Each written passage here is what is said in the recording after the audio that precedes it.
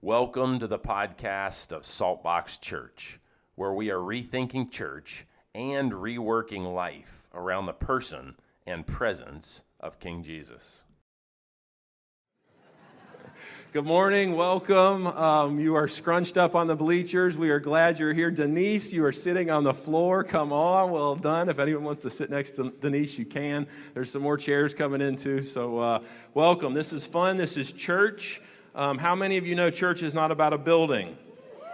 Come on, it is not. God stopped dwelling in buildings when Jesus came, and now where does he dwell? In us. So where us are or is where we are, who is there also? Jesus, yeah. So Jesus is here. He is in our midst. So here we are, and hopefully we'll be back in the auditorium next week, but this is kind of fun. I like this. I can actually see people. I was like, man, this is great. This is encouraging. Okay, here we are. I am in Acts 11. We are going to break into Acts 11. We were in Acts 10 for quite a while. If you've got a paper Bible, open it up. If you're scrolling, feel free to scroll.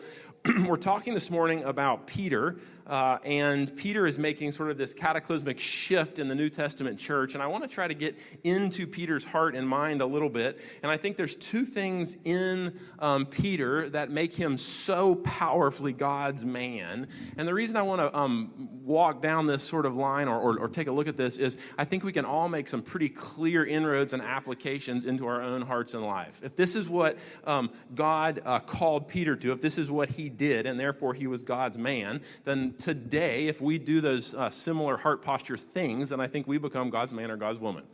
Amen? Okay, so that's what we're taking a look at. So we're going to really see what's going on inside Peter's heart. Number one, we're going to take a quick look at four what I would call divine hammer blows, if you will, like a hammer that is breaking something or molding or shaping something.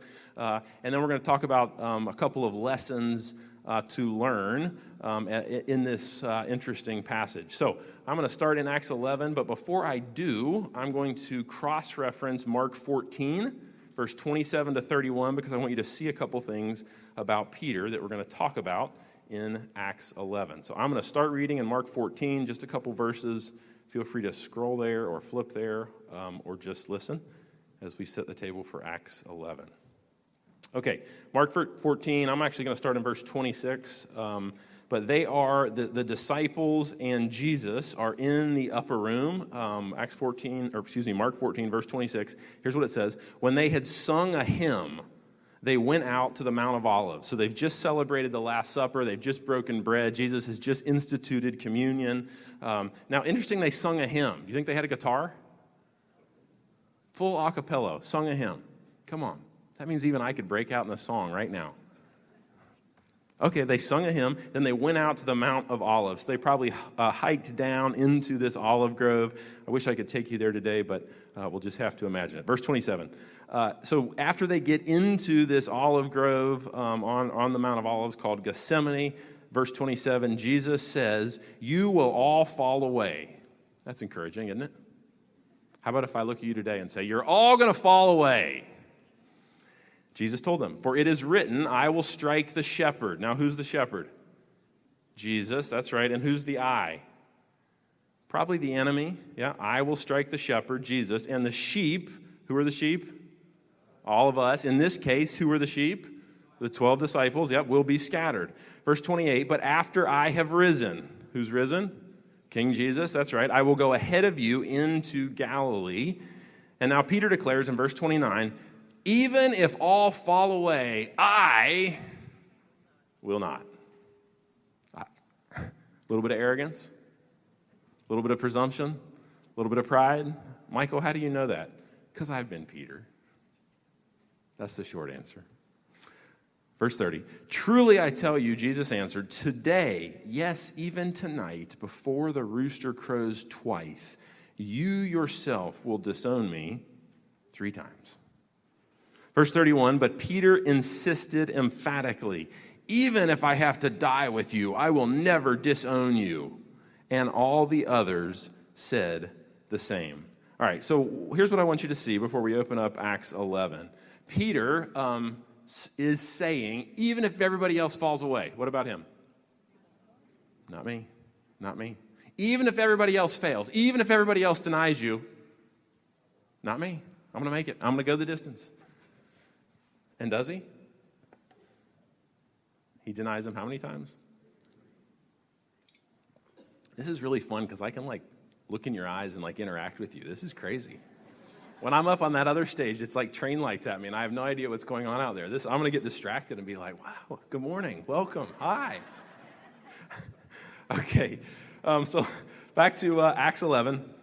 So we have now this arrogant, maybe angry apostle or disciple Peter. He's a young man. I'd probably call him loudmouth, overconfident. He's probably a ruffian up on the Sea of Galilee. And all of a sudden, you're beginning to experience in this transformation of Peter this deep humility. So I can imagine as Peter is now the first pastor of the first church in Jerusalem, I can imagine there could be some pride and some of that same presumption and overconfidence and arrogance that could easily sneak in to Peter's heart. So let's just start reading here in chapter 11. So if you weren't here the last couple of weeks, God spoke to Peter, and he's going to tell us what he spoke here in just a minute. But God spoke to Peter to go and lead this guy Cornelius, who was a non-believing Gentile, and even worse than a non-believing Gentile, he was a Roman soldier, and even worse than a Roman soldier, he was a commander of about 600 Roman troops. So he was hated because he was a Gentile. He was hated more because he was a Roman. He was hated even more because he was a Roman soldier and leader of a little army. So there's much hatred for this guy Cornelius. So chapter 11 actually picks up when Peter has gone out to share with Cornelius, and then he comes back to his church in Jerusalem. So now we're back in Jerusalem. So let's see what it says.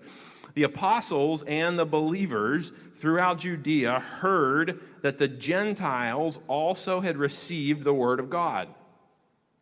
So what's the church doing? Chattering. Blah, blah, blah. Did you hear? Oh my gosh.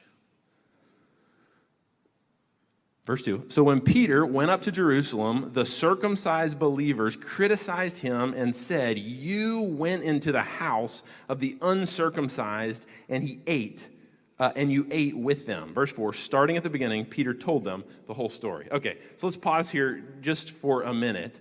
I was trying to think, how could I even put this in modern context? This is like, let's say I get invited to preach in Raleigh, and I go up to Raleigh and I preach, and it's really this powerful thing, and the Holy Spirit shows up, and something wild happens, and you guys, you hear about it, right? And you're like, well, why does that happen up there and not here? What's wrong with him? What did he do? And then Michael comes back. So let's just pretend I'd just been up to Raleigh and I preached this message, and I come back in here, and one of you stands up right at this moment. Molly over here stands up and goes, "Michael, I heard that you were out doing X, Y, and Z." And then somebody else stands up, and then there's a whole frou-frou on Sunday morning. That's what's happening right here, okay? There's this big old, all because of Molly stood up and had this, "Michael, what were you doing?" So, but that's what's happening here. So Peter has come back in. Now, whose church is it? It's Jesus' church. But who's pastor? Peter. So I can only imagine that if I walked in here this morning and I began to preach and Molly stood up and there was a big old commotion and all of you guys were upset because the air conditioner was out and we moved or whatever, that I might feel, or now let's go back to Peter, could Peter feel defensive? Yeah. Could he feel anxious? Yeah. In fact, he could really be like, oh my goodness, I tried to follow God and now here everybody is attacking me. Okay, so Peter goes up to Jerusalem. The circumcised believers criticized him, saying, "You went into the house of the uncircumcised, and you ate with them." Now, what I hear this is Dr. Luke's writing, and he's writing it after it happened, but I don't read any defensiveness. I don't read any anxiety. I don't read any fear here in the Apostle Peter. And I think this is very different than the sort of arrogant, presumptuous Apostle Peter that we hear about and read about in the Gospels. So all of a sudden, there has been some heart transformation. Dwayne was actually saying it up here during worship, but there's been some heart transformation in and through the Apostle Peter at this point in time that is allowing him even to stand there as the pastor of the church when the whole church appears to be attacking him. Because remember, at this point, by and large, who is the church made up of? circumcised Jews if you're male, and if you're a female, there's no circumcision, but it still would have been made up of circumcised males and females, Jews. So the entire church is now like in a tirade against Peter, and they're probably about to leave. Now, what's fascinating to me here in this moment, and I should probably couch this, but there's two character traits that I see emerge in this passage about Peter. And number one, I see his surrender to God's sovereignty. Is it his church? No. In fact, for me, it's a warning sign when I hear a pastor roll in and go too much, my church. No. Whose church is it? I assure you, Michael is 42 years old. In a few short years, God willing, I'll live 30 or 40 or more years. But in a few short years, I'm going to be gone, and I am just passing through. I am just a mist and a vapor, and I will be gone, and somebody else will pastor this church or another church. So it is God's church. It is the universal church. And the first thing I see Peter fully doing is surrendering first to God's sovereignty. In other words, God has orchestrated some events. There's this opening of the doors to not just the Jews, but now to the entire Gentiles. It's actually going to open up the doors so that the Apostle Paul can carry the gospel down the Roman salt roads, and all of Europe can really begin to be evangelized. And then secondly, I see Peter surrendering to God's right to ownership. We're going to open that in just a minute. So the first thing I see is Peter surrendering to God's sovereignty. Second thing is he's surrendering to God's right to ownership. In other words, this is God's church. And what I'm all of a sudden seeing here, instead of a guy who is proud, and instead of a guy who is going to fight and sort of, I didn't read it to you, but there's another passage where he just got in a kerfuffle, it would have been a few years earlier, with the other disciples about who was the greatest. So this is massive heart transformation in Peter, because Peter comes back and he's just going to explain the situation in verse 4. So somebody defined character as the will to do what's right, as defined by God, regardless of personal cost.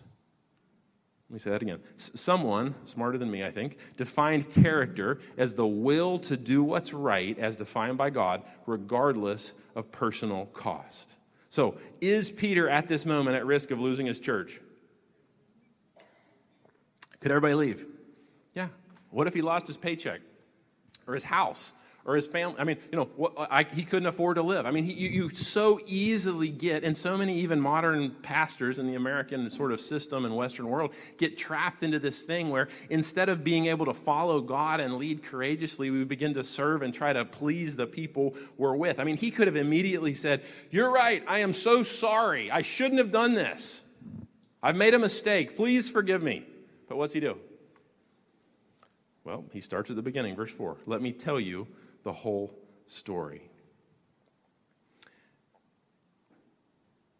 I think where Peter would have previously said, my will, my way, it's now become God's will and God's way. It's reminiscent of what you see with Jesus in the Garden of Gethsemane. Your kingdom come, your will be done. So Peter is laying down he's surrendering to God's sovereignty, and he's even surrendering to God's right to ownership. And let me open this just a little bit more before we keep reading. Let me also make the shift into your life. What you begin to see emerge here is that Peter is not the owner of the church. Peter is not even the full leader of the church. He is the pastor of the church, but he sees himself not as an owner, but as more of a steward passing through. Okay? So now let me flip this and make some application into your life before we keep reading. Is it my house? Is it my spouse?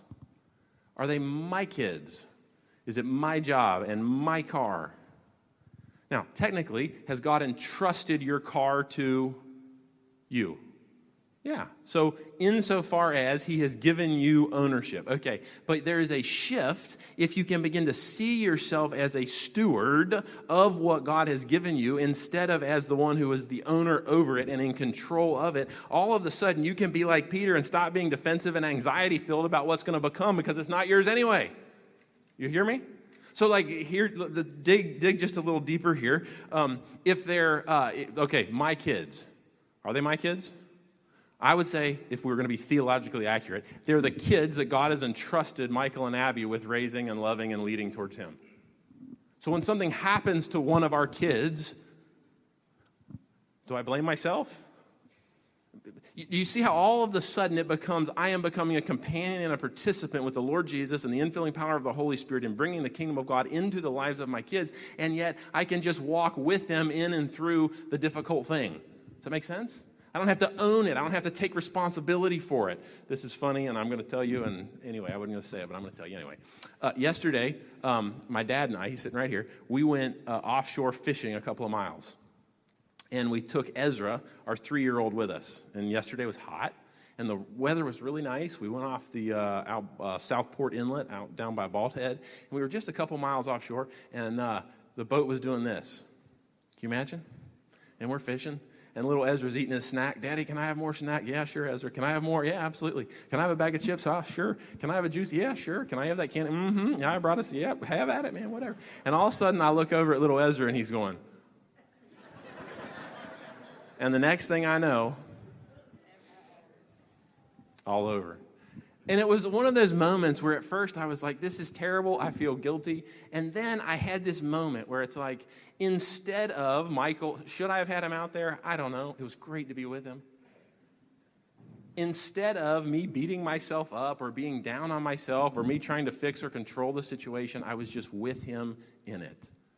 Just loved on him. It was all over him. It was all over me. We were a big mess. I'm dunking him over the side of the boat, and there's a bucket, and I'm dumping these buckets on him, and I'm dumping these buckets on me, and we're getting all cleaned up. And then we decided to head in so he didn't stay sick, and I said, hey, Dad, would you drive the boat? And Ezra just said, Dad, would you just snuggle with me? And so I just held him. I held him sitting on the front of the boat as Dad drove, and we were heading in. And I'm just snuggling with Ezra. I'm not fixing it. I'm not changing it. I'm just loving on him. And he's like sitting there whispering to me, and we're talking back and forth. And he's still a little pale and a little green. And we just had this beautiful moment. But there is a shift in my own thinking that if you are the full owner, if they're fully your kids, then you've got to fix it. You've got to change it. You've got to make it. It is all on your shoulders. It is up to you. And there's this level of like anxiety and defensiveness that can come with that, where it's like, oh my goodness. But all of a sudden, if God has allowed something, whether it's something as silly as being seasick or something more serious like type 1 diabetes or a learning disability or autism, or you fill in the blank, you can, instead of blaming yourself or even getting angry, you can begin to humble yourself before God, just like the Apostle Peter, grasping a surrender to his sovereignty, grasping a surrender to God's right to ownership, and then you can become a companion and participant with the Holy Spirit, with the Lord Jesus in the life of that little person or that friend or that family member, and you can journey with them. You see the flip? Like it's like some of you sit there and go, Michael, this is semantics. No, it's not. No, it's not. Because if you can get deep in your soul, like I think Peter got in his soul in this moment, this is not my church. If everyone leaves today, it is okay because I am going to follow who? Jesus. I mean, the power in that is so amazing. All of a sudden, there is this freedom that your life isn't up to you. I think a lot of the anxiety and the defensiveness that Americans even struggle with is because we have this huge, like, over-responsibility that we're in control of everything and everything is up to us. No, it's not. Can I fix the air conditioner in the auditorium? No. Does it matter that we're in the gym today? No. Jesus is still lifted up. He is still God. He can speak in the auditorium. It doesn't matter. There is a freedom when you begin to grasp that this is God's thing and you are on God's ride. But it does require, if you become more of a steward in life and a steward of everything God has entrusted to you, there is a level at which you have to sort of surrender or sacrifice your ego. But in sacrificing your ego, you're going to activate the kingdom of God in your life and in the lives of all those that you love, and you will begin to watch things like anxiety and fear and defensiveness begin to melt away because you're now a carrier of the presence of God and the kingdom of heaven, and you are not in control. It's so good. It's like, okay, Lord, Something major's happened. We've had a car accident. The house caught fire. I've lost my job. Whatever it is, all of a sudden, instead of like this petrifying fear and it's all up to me, it's like, Father, what are you doing and how can I become a participant with you in what you're doing? Isn't that good? That's what sons and daughters do, by the way. Daddy's taking care of it and we just go, okay, this is scary. I don't like it. I might be angry. I'm not saying deny any of that. I'm just saying get on the business of understanding what he's doing and become a companion and participant with him in holding your little guy while he's a big mess. You hear me? Okay. Couple little thoughts on that before we keep reading. When you put yourself somewhere, you'll have to keep yourself there. When God puts you there, he will keep you there. Follow me?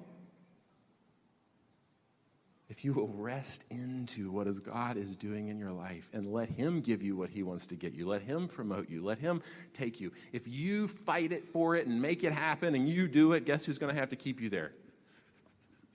You. If you relax into it, sort of the white-knuckled version of life versus the open-handed, surrendered version of life, if God puts you somewhere, who's going to keep you there? God. It's beautiful. Beautiful transition where we become stewards in what God is doing instead of in control of our own life and what we are doing. So if God provides something, he will sustain that something. When you force something, you will have to sustain it. All right, let's keep reading. And as I read through this next section, I'm going to try to point out four what I would call divine hammers, but these sort of divine, and I mean a hammer both because you can use a hammer to break something, but you can also use a hammer on an anvil to forge and to shape metal.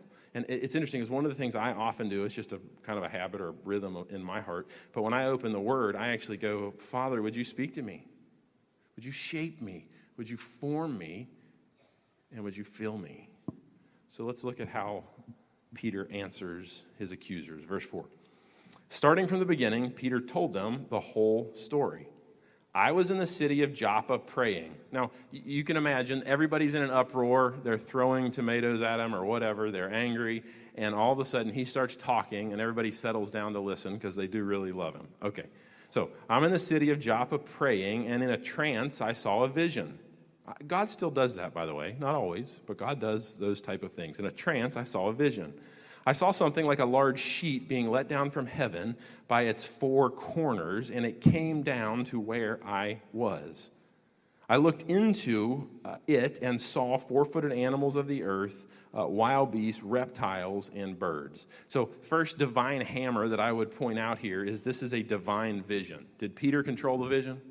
No, it was given to him by God, divine hammer. Because remember, Peter is somewhat at this point, has been pride-filled, certainly highly racially prejudiced against all Gentiles, against Gentiles really, certainly against Romans. Remember when the Roman came and was, or the servant really was with the people who arrested Jesus, he pulled out his sword and what did he do? I mean, Peter's he's a formidable dude. Can you imagine if Beatty showed up this morning and said, I cut off somebody's ear yesterday? Okay, I mean, it's wild. All right. Okay, so first divine hammer is the divine vision. So, okay, verse 7. Then I heard a voice telling me, get up, Peter, kill and eat. Second divine hammer is a divine command. Verse 8. I replied, surely not, Lord. Nothing impure or unclean has entered my mouth. There's that pride. We talked about it a few weeks ago, so I'm not going to open it too much. Verse 9, the voice from heaven spoke a second time, do not call anything impure that God has made clean. What's God referencing here? Really the Gentiles. He's opening the door. If this didn't happen, if this chapter wasn't in Acts, if this didn't happen, then most of us are Gentiles in the room and none of us would be here. It would be this little Jewish movement and it would have stayed in Jerusalem. And if I know anything about churches and people and movement, when there's something happening and it seems good, what do we like to do? We usually kind of isolate and we insulate and we don't want anybody else to come in and we kind of keep it to ourselves. So if God hadn't, if this chapter wasn't in, and if God hadn't so divinely given such clear instructions to Peter and to this church, then I don't think they would have changed. So verse 7, the divine command, then I heard a voice telling me, get up, Peter, kill and eat. And he arrogantly replies, surely not, Lord. Nothing impure or unclean has ever entered my mouth. Verse 9, the voice spoke from heaven a second time. Do not call anything impure. It's interesting. Anybody have a red letter Bible? A couple of you? So these words are in red, like the voice of Jesus speaking to Peter. Now, Peter actually rolled with Jesus. So when Jesus spoke, what would he have known? The voice of Jesus. I mean, he heard the literal physical voice of Jesus when he was alive and after he was resurrected and when he ascended. So I can't imagine. It's like this is his friend, this is his comrade, this is the one he knew and walked with, and he hears this same voice. Do not call anything impure that God has made clean. Verse 10, this happened 3 times. How many times did Peter deny Jesus? Whew. I love the way God rolls. I don't know.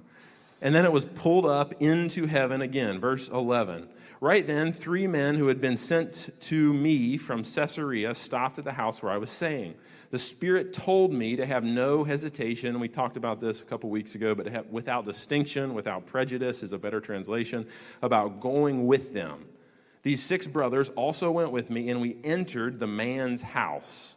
Now, what I would say in all of this, even verse 13, is this is the divine preparation. So we have a divine vision, we have a divine command to Peter, we have divine preparation, verse 13. He told us how he had seen an angel appear in his house and say, send to Joppa for Simon, who is called Peter, and he will bring you a message through which you and all your family will be saved. So you have simultaneously, if you can, sort of this divine hammer sort of shaping. You have a divine vision, you have a divine command to Peter, and then you have divine preparation going on with Cornelius and his whole household. And then verse 15, as I began to speak, the Holy Spirit came on them as he had come on us at the beginning. So what's he referencing there? As he had come on us at the beginning. Pentecost. So you could really argue that Acts 2 is like the Jewish Pentecost. Well, what's Acts 11? Gentile Pentecost. I mean, it's when the church explodes open and all of a sudden it's every tongue and every nation. And that is true with all, from Genesis to Revelation. I could take you back through and show you, but the Jewish people just couldn't see it. Everything was too narrow. So all of a sudden, Peter is speaking to them. And I can imagine even as Peter's speaking, he's having doubts. Should I be telling them this? Is this right? What if the church leaves me when I get home? Okay, so go back to it. So while he is speaking, and can you believe the audacity of the Holy Spirit to interrupt his sermon? Man. He came on them as he had come on us at the beginning. So it probably means they spoke in tongues or languages, if you prefer. Verse 16, then I remembered what the Lord had said. Now, who's the Lord? Jesus. So he's quoting his Jesus. He's quoting the one that he walked with. John baptized with water, but you will be baptized with the Holy Spirit. Verse 17. So just quick recap. We have a divine vision, a divine command, a divine preparation, then we have a divine action. God shows up and baptizes them. So, verse 17, if God gave them the same gift he gave us who believed in the Lord Jesus Christ, who was I to think that I could stand in God's way? If we went right from the Greek, which I'm not going to do it word for word, but I think a better translation in Greek is this. Is anyone able to forbid, refuse, or prevent what God is doing? Is anyone able to forbid, refuse, or prevent what God is doing? And if there's anything I would even pray for us as a little church and a microcosm of the body of Christ, is that God would so work in and through our little community expression that not one of us would be able to forbid, refuse, or prevent what God is doing. In fact, let us pause and pray for that right now. Lord Jesus, this is your church, and these are your people, and we are but passing through, and we are a small microcosm of the millions of people that are part of the body of Christ around the world. I loved Shannon's intro that you meet with house churches in Iran and in basements in China. Father, I pray that you would release on us such a move of your kingdom and your will and your way that not one of us would be able to forbid or refuse or prevent what you are doing in our midst. In Jesus' name. And I love that humility. I mean, I think Peter is like, it doesn't even matter if you all don't agree. I'm going to follow Jesus. I'm going to follow. I love you, I respect you, but I am following my Jesus, and he is opening the door to the Gentiles. Verse 18, when they heard this, they had no further objections, and what did they do? They praised God. Notice, when their angry criticism ceases, what begins? Let me read it again. When they heard this, they had no further objections, and they praised God. So when their angry criticism ceases, what begins? Worship, praise, yeah. Saying, so then, even to Gentiles, God has granted repentance that leads to life. Couple, I think, takeaways as we look across this, and then we'll tie it together. There is, for the first time, unity and diversity in this church. We're going to see even in Simon Peter in a few chapters in the city called Antioch that his same sin of discrimination and racial prejudice is going to rear its ugly head in Peter again. We could look at church history and we could say it's reared its ugly head in the form of racism, nationalism, tribalism in a place like Africa, a caste system in a place like India, social and cultural snobbery even in places like America, even sexism. All of that type of discrimination in a Christian community, it is both offensive to human dignity, but it's also blasphemy before God because it is violating who and what God accepts, which is all who genuinely turn to him and repent. Anyone who genuinely returns to the Lord Jesus, he will welcome into the family. So there's unity and diversity in the church that I see forming here. There's this idea of the gift of the Spirit. He gave it to the Jews in Acts 2. He gave it to the Gentiles in Acts 10. Peter talks about it in Acts 11. And he's also giving it to us today. Some of us experience the infilling power of the Spirit when we give our life to Jesus. Others of us experience it as a second work. Either way, it becomes the power inside of you by which you live this Christian life. The third thing I see here is a sort of the status of non-Christians. So Cornelius is a what? Non-Christian. Yeah, he is not a Jesus person at this point. And there's nothing in Scripture that I can find anywhere that would say God will save everyone. That's true. But it does say God will save anyone who surrenders their life to him and believes authentically in the Lord Jesus. Cross-reference John 3:16, if you'd like. So Christianity at this very moment is both highly inclusive. In other words, God will save anyone, but it's also exclusive in that God will only save those who surrender their life to him and call upon the name of the Lord Jesus, believing that the Christ Jesus rose from the dead and ascended back into heaven. And I think the last thing that I would see here is Dr. Luke has now outlined for us in a couple chapters previously how the apostle, really Saul, who became the apostle Paul, and now Cornelius came to faith. And if we looked at that, we'd say, Saul was a Jew, Cornelius was a Gentile. Culturally, Saul was a scholar, Cornelius was a soldier. In religion, Saul was a bigot, Cornelius was a seeker, and yet both men are converted by the gracious initiative of a holy God. Both men receive forgiveness. Both men receive the gift of the Holy Spirit. Both men are baptized in water. Both men are welcomed into the family of God on equal terms. And this fact becomes a testimony of the power and the impartiality of King Jesus as he comes to build his church. So suddenly the foundation is set so that every nation and every people and every tongue can come to faith in Christ. So if I tie this all together, if I look at the Apostle Peter as we unfold this entire chapter, I see these two defining moments, I think. I'd call moments or heart sets, a heart posture. And it'd be number one, his surrender to God's sovereignty. Your will, your way. And then number two would be his surrender to God's right to ownership. He has taken his place as a steward, not as an owner. He is not in control. It is not all resting on him. Rather, he becomes a companion and participant with the Lord Jesus in the journey. Make sense? I think that's the call for all of us. And if I could invite us into anything, it would be that we would begin to see ourselves as companions, participants, and stewards of the kingdom of God everywhere we go, no matter what's happening. Dwayne and Nicole, would y'all come back up? I did it.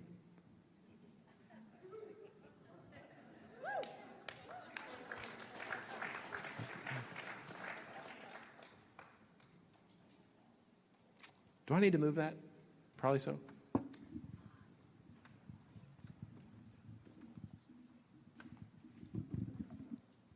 Let's do this. As they set up here, would our prayer team just go maybe up here, and let's just hang out a minute. We're going to close in a song.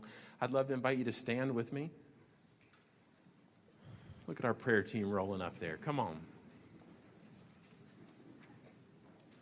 Here's what I would love for you to do. As we sing this song, and in the quietness of your own heart, I would love for you to make a step.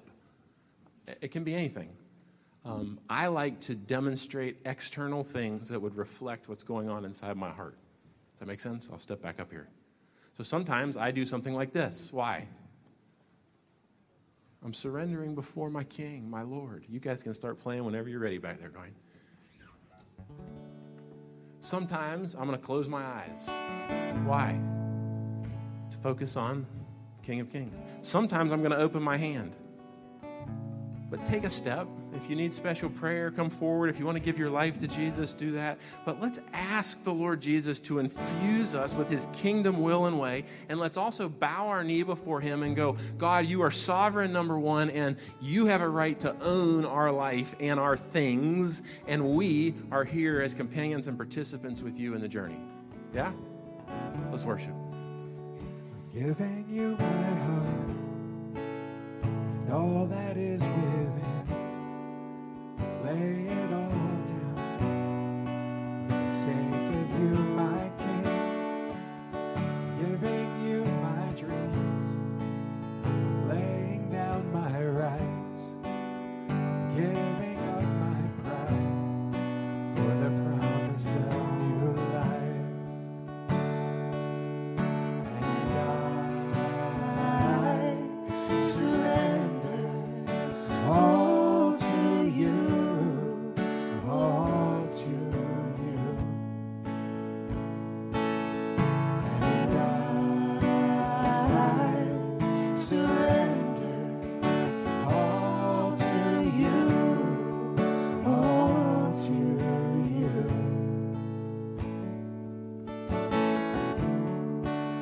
I'm singing you this song. I'm waiting at the cross, and all the world holds dear. I count it all as a loss for the sake of knowing you, the glory of your name, to know the lasting joy, even sharing in your pain. And I surrender all to you, all to you. And I surrender all to you, all to you. I surrender. And I surrender all to you, all to you. And I surrender all to you, all to you. Sing that one more time. And I surrender all to you, all to you.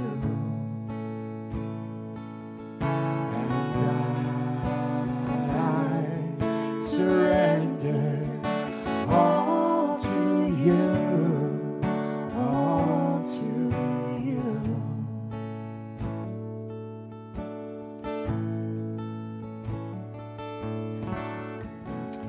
Father, I suspect that there's some people in the room who need the freedom to know that they are not responsible for what's happening with their kids. Father, I believe there's probably some people in the room who need to know they're not responsible for their spouse. They're not responsible for the faith of their spouse. There's probably some people in the room that need to know that they're not responsible for the health of their own body or the health of the bodies of their family members. And Father, I pray that as you speak to hearts and minds, that you would allow us as your kids, as your sons and daughters, as saints saved by grace, to take up our place with you as the one who's in control. And our job is to pray, is to trust, is to walk, is to be in our own Jesus journey, not to be responsible for every other person.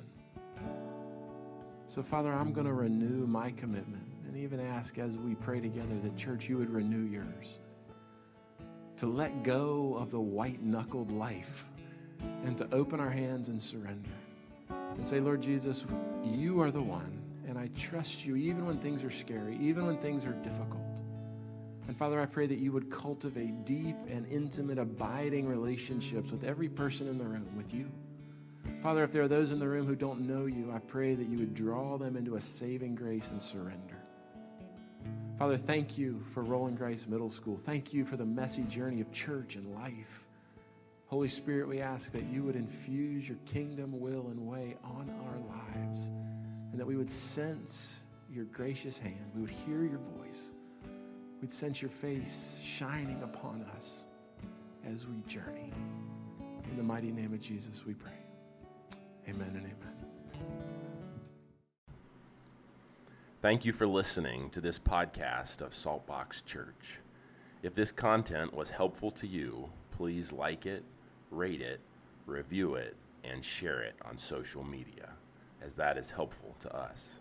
We believe when a person grows in their own Jesus journey, everyone around them benefits and gets better.